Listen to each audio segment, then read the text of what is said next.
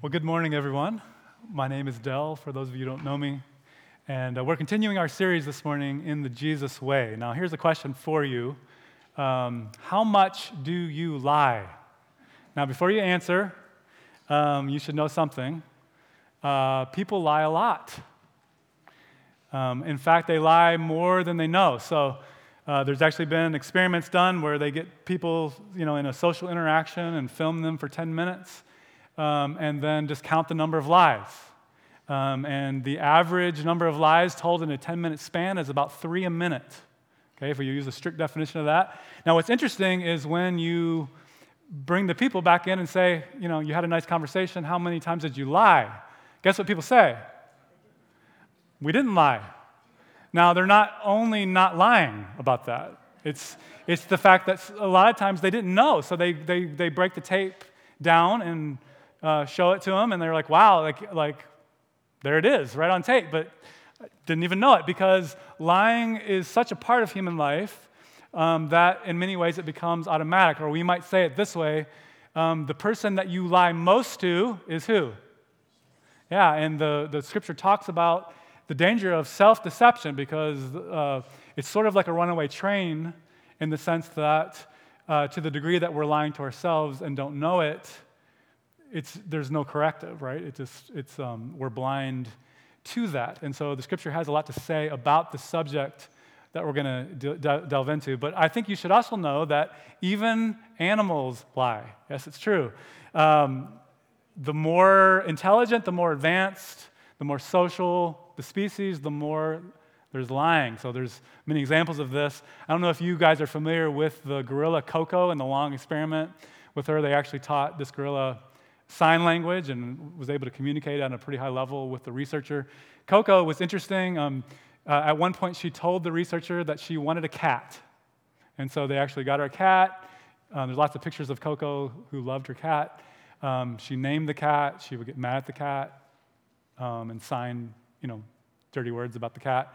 And grieved when the cat died. Now, it's interesting, in the middle of one of the interactions, Coco was having a bad day, lost her temper, ripped the sink off of the wall of her room, and then, felt regret. And the researcher came in, they had it on video, and Coco actually took the cat, put it under the sink, and when the researcher walked in, signed, "The cat did it." Okay? And so, there is, what I want to point to here is that we're hardwired into our biology, like, we are wired to survive. In that sense, there's an inclination deep in us and in the species, to self-preserve, both physically but also socially. And so it's a part of who we are. And it's interesting that even babies, as cute as they are, little liars.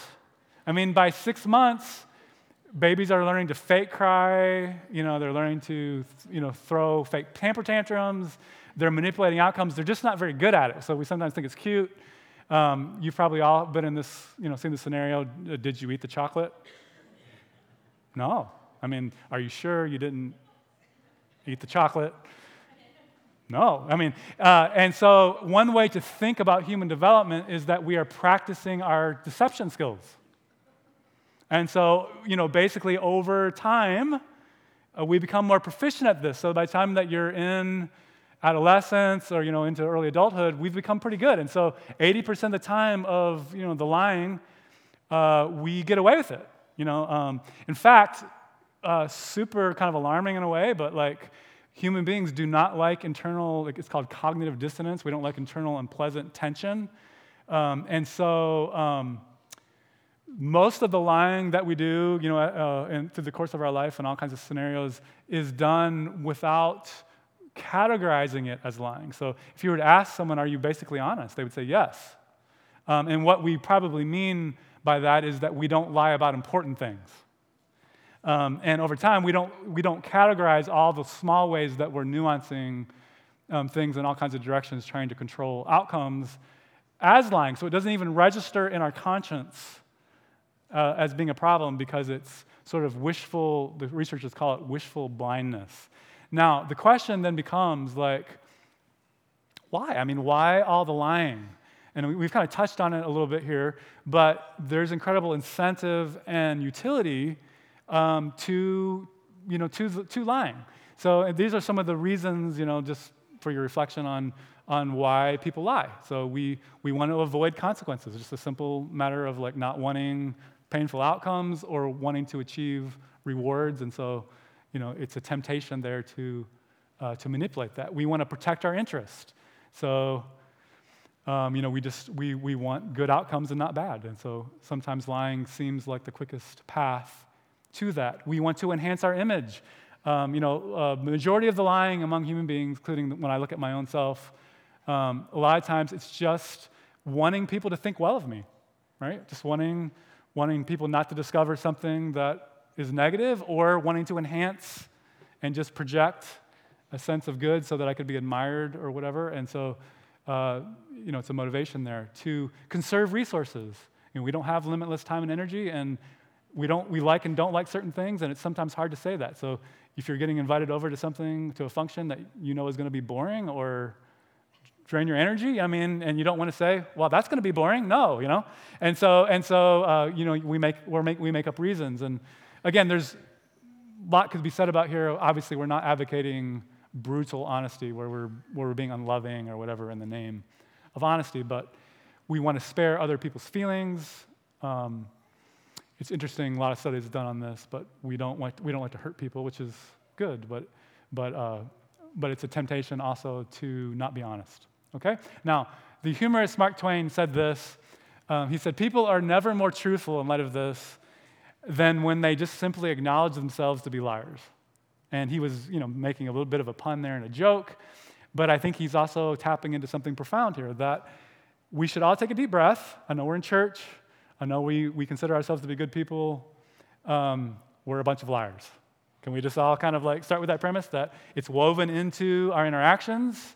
All of us lie at various places, to ourselves, to God, to others. We lie more than we know. We lie in ways that are subconscious. We should probably be asking the question, a more productive question than if we lie, which is what I asked you at the beginning, or how much we lie. A probably more productive question is to ask, why do we lie? Why do we lie? Because lying in our temptations to be dishonest actually can be incredible guides to the deeper things of our spirit and our hearts, and to our motivations, which we tend to live with lack of awareness about, and therefore we don't transform. We don't change because we're not aware of the things that are actually feeding our souls. And so when we ask the question, or we pay attention to, where do we lie, when do we lie, why do we lie, and we actually pay attention to that, it can become an incredible thing before the Lord to, number one, break self-deception, but also to give us clues into the deeper things of our soul and our spirit. And I'm going to talk to you why this is so important here in a minute, and why Jesus cares about honesty so much is not because he's got this category system where he thinks the good people don't lie and the bad people lie. That would be way too, that would not be accurate. It's because he cares about the transformation of human life and for us walking in fullness, peace, goodness, beauty, joy, and strength. He cares about the outcomes of our lives and of this world that we live in. He cares about human society, and he knows how these things work. And he will tell us, as we'll see in a second here, that he has come to set us free by the truth. Okay? Now, here's some things for your consideration of why honesty actually really matters. Number one, lying increases lying. So when we give place or a foothold to dishonesty, starting with self-deception, and you were to leave that alone, would your guess be that would get better on its own or worse? Well, the research really shows that lying is a trajectory. It's a way of life. It builds momentum.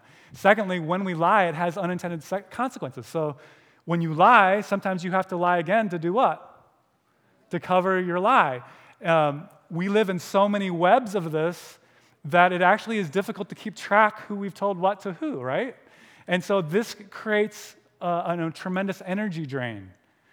in our psyches, in our souls, in our spirits. A lot of sideways energy simply covering over the impression management that we have. This creates tremendous amounts of stress. So lying is increasing the stress load of life over time. Lying undermines trust. So if you've ever been lied to or lied in a relationship, you know that when that's discovered, when you can't cover your tracks in that, or it kind of unwinds on you, it creates distance, right, in relationships, because even if you've forgiven, you don't know whether, if it's happened once, it could happen again. So trust is at stake. And really, if you delve into this a level deeper and think about it, intimacy is at stake. So the only way that you can be truly loved is if you are known, right? And I have people all the time who come into the counseling office who are very successful on many facets of their life, but they feel like at some level their life is a lie because they're projecting on so many levels like an impression management kind of system that they feel like their success, their promotions, their relationships, all the stuff has been built somehow on a shaky foundation, and they wonder, and the big question of the human heart would be, if people really knew me, like if people really knew the real me, would I be loved? So oftentimes the motivation to lie, I want you to notice here, and the ways that lying happens is not because we are necessarily not operating from good longings. Our longings were God-given. They're created to be loved, to be known, and we want to be secure, right? All those things are God-given needs that we meet through dishonesty in a destructive way. And probably most pertinently, if you think about your life or society as a whole, lying is simply a sideways way to avoid the real issue. Would you agree with me about that? It's a way to get around real issues. When you get around the real issue, what happens to the issue? It's not really addressed, right? So you're not really meaningfully addressing issues. When you don't meaningfully address issues, it becomes an environment where all kinds of evil can foster, right? And grow and develop and become more complex. And you can say a lot of things about evil, but it's complicated, right? Evil is just complicated. It creates self-destructive and destructive cycles that unweave all of life. And so we could say that lying actually is ultimately a contribution to the perpetuation, not the actual addressment of the real issues of life. And so into this comes the beautiful teaching, way, and life of Jesus, who had a lot to say about fundamental things of the human heart, including the truth, including lying. And according to Jesus, I can sum up his teaching in this. We can walk in one of two ways. We can either walk in the truth, or we can walk in lies. And then Jesus will show us that each way that we choose to walk here is actually a way. It actually has a source of power and motivation behind it, and it also has its own language, actually an entire language that supports it. So let's look at Jesus here in his words. John chapter 8, interesting. Jesus in a dialogue with the religious teachers of his day. It's a long dialogue here, but I'm summarizing. He says, I don't do anything, guys, on my own. In fact, every word that I speak is just what the Father's taught me. If you hold to my teaching, you are really my disciples, and you'll know the truth, and the truth will set you free. Okay, he's dialoguing with these guys. A little later in the same dialogue, they're giving him pushback and this kind of thing, and he says, why is my language not clear to you? Like, do you not understand what I'm saying? Like, I'm using the language of truth here.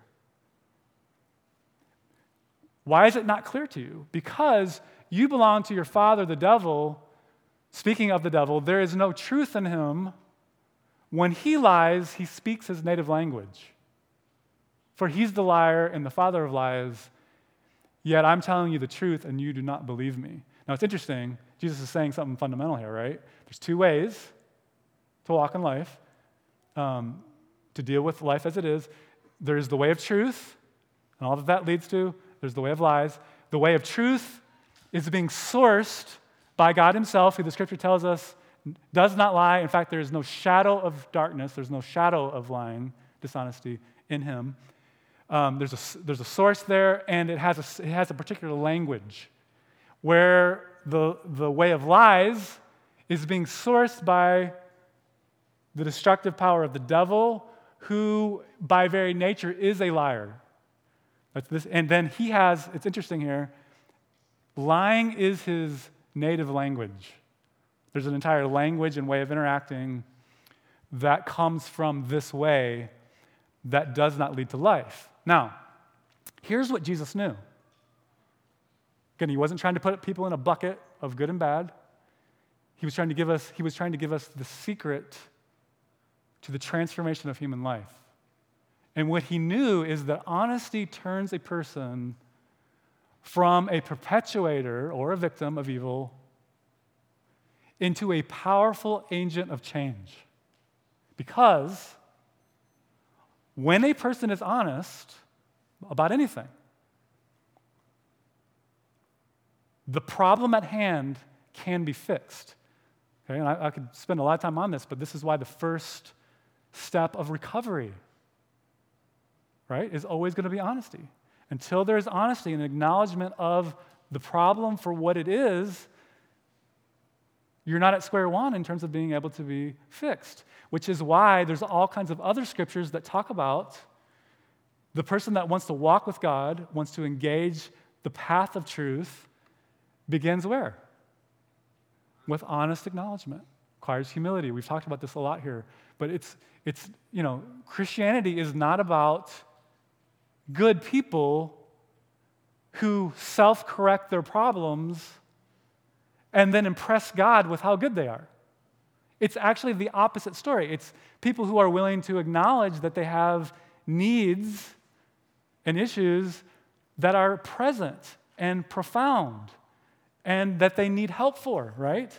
And this is the story of the gospel, that Jesus is doing for us what we cannot do for ourselves. He is forgiving us. He's giving us the deep kind of love and unconditional regard that addresses the deepest longings of our hearts so that we don't need the path of taking that into our own hands and trying to manipulate it, okay? This is why in secular wisdom, this is acknowledged. Honesty is the first chapter in the book of wisdom, but it's also something fundamentally to know about Jesus, that he is essentially a person who will tell you the truth. And if there were a better way, he'd be the first to tell you, because he is committed to not a system or protecting his rights, but to giving the path, actually, of truth to anyone who seeks it. And which is why we would say that in the way of Jesus, there is this promise, this invitation to be free from deception and full of honesty. So the question then becomes, how do we begin to walk the Jesus way of honesty? Now, a lot could be said about this. I'm going to summarize this in one particular place of Jesus' teaching in his famous Sermon on the Mount, where he says this profound thing in Matthew 5, verses 34 to 37. He says this, when it comes to the affairs of human interaction, keep it simple. Just a yes, I will, or a no, I won't. Anything beyond this is from the evil one. Now, small sentence, Jesus is the master of life, giving us profound wisdom. It's because, see, he came into a culture that, just like ours, was full of all kinds of noise. And people were arguing and negotiating. In fact, they had a whole system of negotiating with each other, and you can read about it in that chapter, where they would have different levels that they would swear that they were telling the truth on, to make deals. By Jerusalem, by the Holy Temple, I swear by this. And what it actually was code for, we're negotiating. I'm not giving you I'm not being fully transparent. I'm actually trying to manipulate the outcomes to my advantage. And this is going back and forth. And Jesus is saying, like in the middle of the noise of all this, lying, essentially, there is destruction. I'm giving you a different way, which is a way of living with God and others that is based in the simplicity of just being honest. Okay? And what's involved in this, though, is a lot. And just a few things that I've jotted down from this text. To just let your yes be yes and your no, no means that you've got to stop trying to manipulate the outcomes. Okay, now I don't have a lot of time here, but wow, what would life be like for you and me if we were to realize that we as human beings are not in control of outcomes? We can make decisions, we can control ourselves, but guess what we can't control? We can't control other people. We can't control tomorrow. We can't control the future. We can't control circumstances. That's frightening, right? And so we take all kinds of matters into our own hands, which leads to all kinds of destructive behavior because we're trying to manipulate people. We're trying to get what we think we absolutely have to have from others to survive and to thrive or to get advantage or to avoid consequences. We think all of that is on our shoulders, and therefore we strive, we exhaust ourselves, we lie, we create unending messes, right, in human life.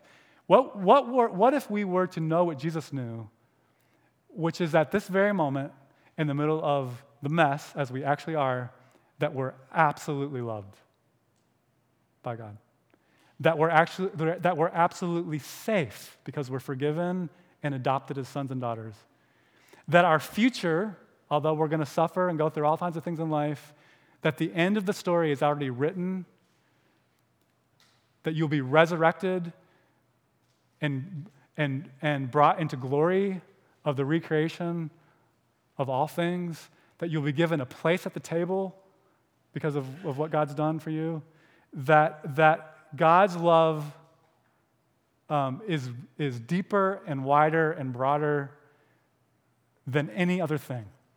Like, what if we lived in that reality and we knew that to the core of our being and we rehearsed that? Do you think that would change the way we went about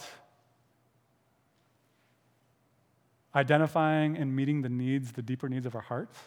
Do you think there would be as much energy in the need to manipulate or control? Do you think it would be possible to take a deep breath and keep it simple and actually just say yes or no? Knowing that you can trust that God has your back? I mean, it's incredible what Jesus said there. What if we chose, because we're safe and we're loved, to actually make the goal of all of our interactions the good of the other person, rather than the person being there to be used by us for our needs? Do you think that would change our interactions? What if we remembered that real change, beginning with us, can only really happen in our lives and eventually everything we touch by starting with what's actually true? And what if we weren't afraid of it because we knew we had a resource that even at our worst, God loved us and will never let us go? See, it would set our hearts free. This is why Jesus said the truth sets us what? Free, yeah. What if we remembered every single day and reviewed it intentionally whose we are and who we want to be and what's possible for us because of what Jesus has done and is doing and will do? See, in our lives, like, it would change everything, right? And it's interesting, even on the secular level, the one thing that has been helpful to get people to be more honest is actually the exercise of remembering who you've been, who you are, and who you want to be. When those things are present in the mind, it changes, the vision of that changes what we do right now.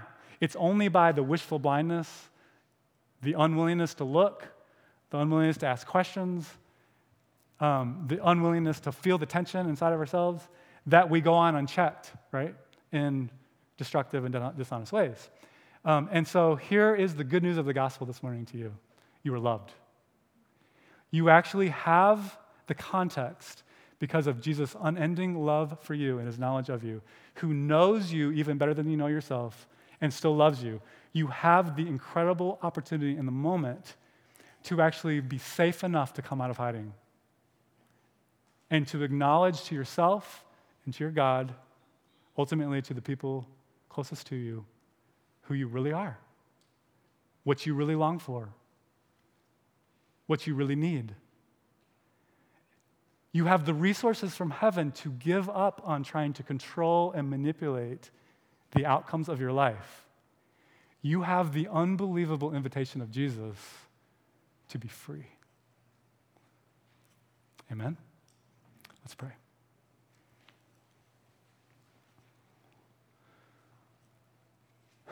Lord, thank you for the simplicity and the power of the love of God in the face of Jesus Christ that provides a context where it's safe enough to dare to be honest about ourselves, about our longings, about our dreams, about our destructive patterns, to step out of the craziness of all the lying and the attempts to manipulate outcomes, and to be truly free, and then to be agents of truth and freedom in our world. Lord, please help this community to be honest, to learn to be honest, to learn the power of love and grace, to live in it, to extend it. In Jesus' name, amen. If there's anything that we can do to help you here at the church, that's why we're here. God bless you.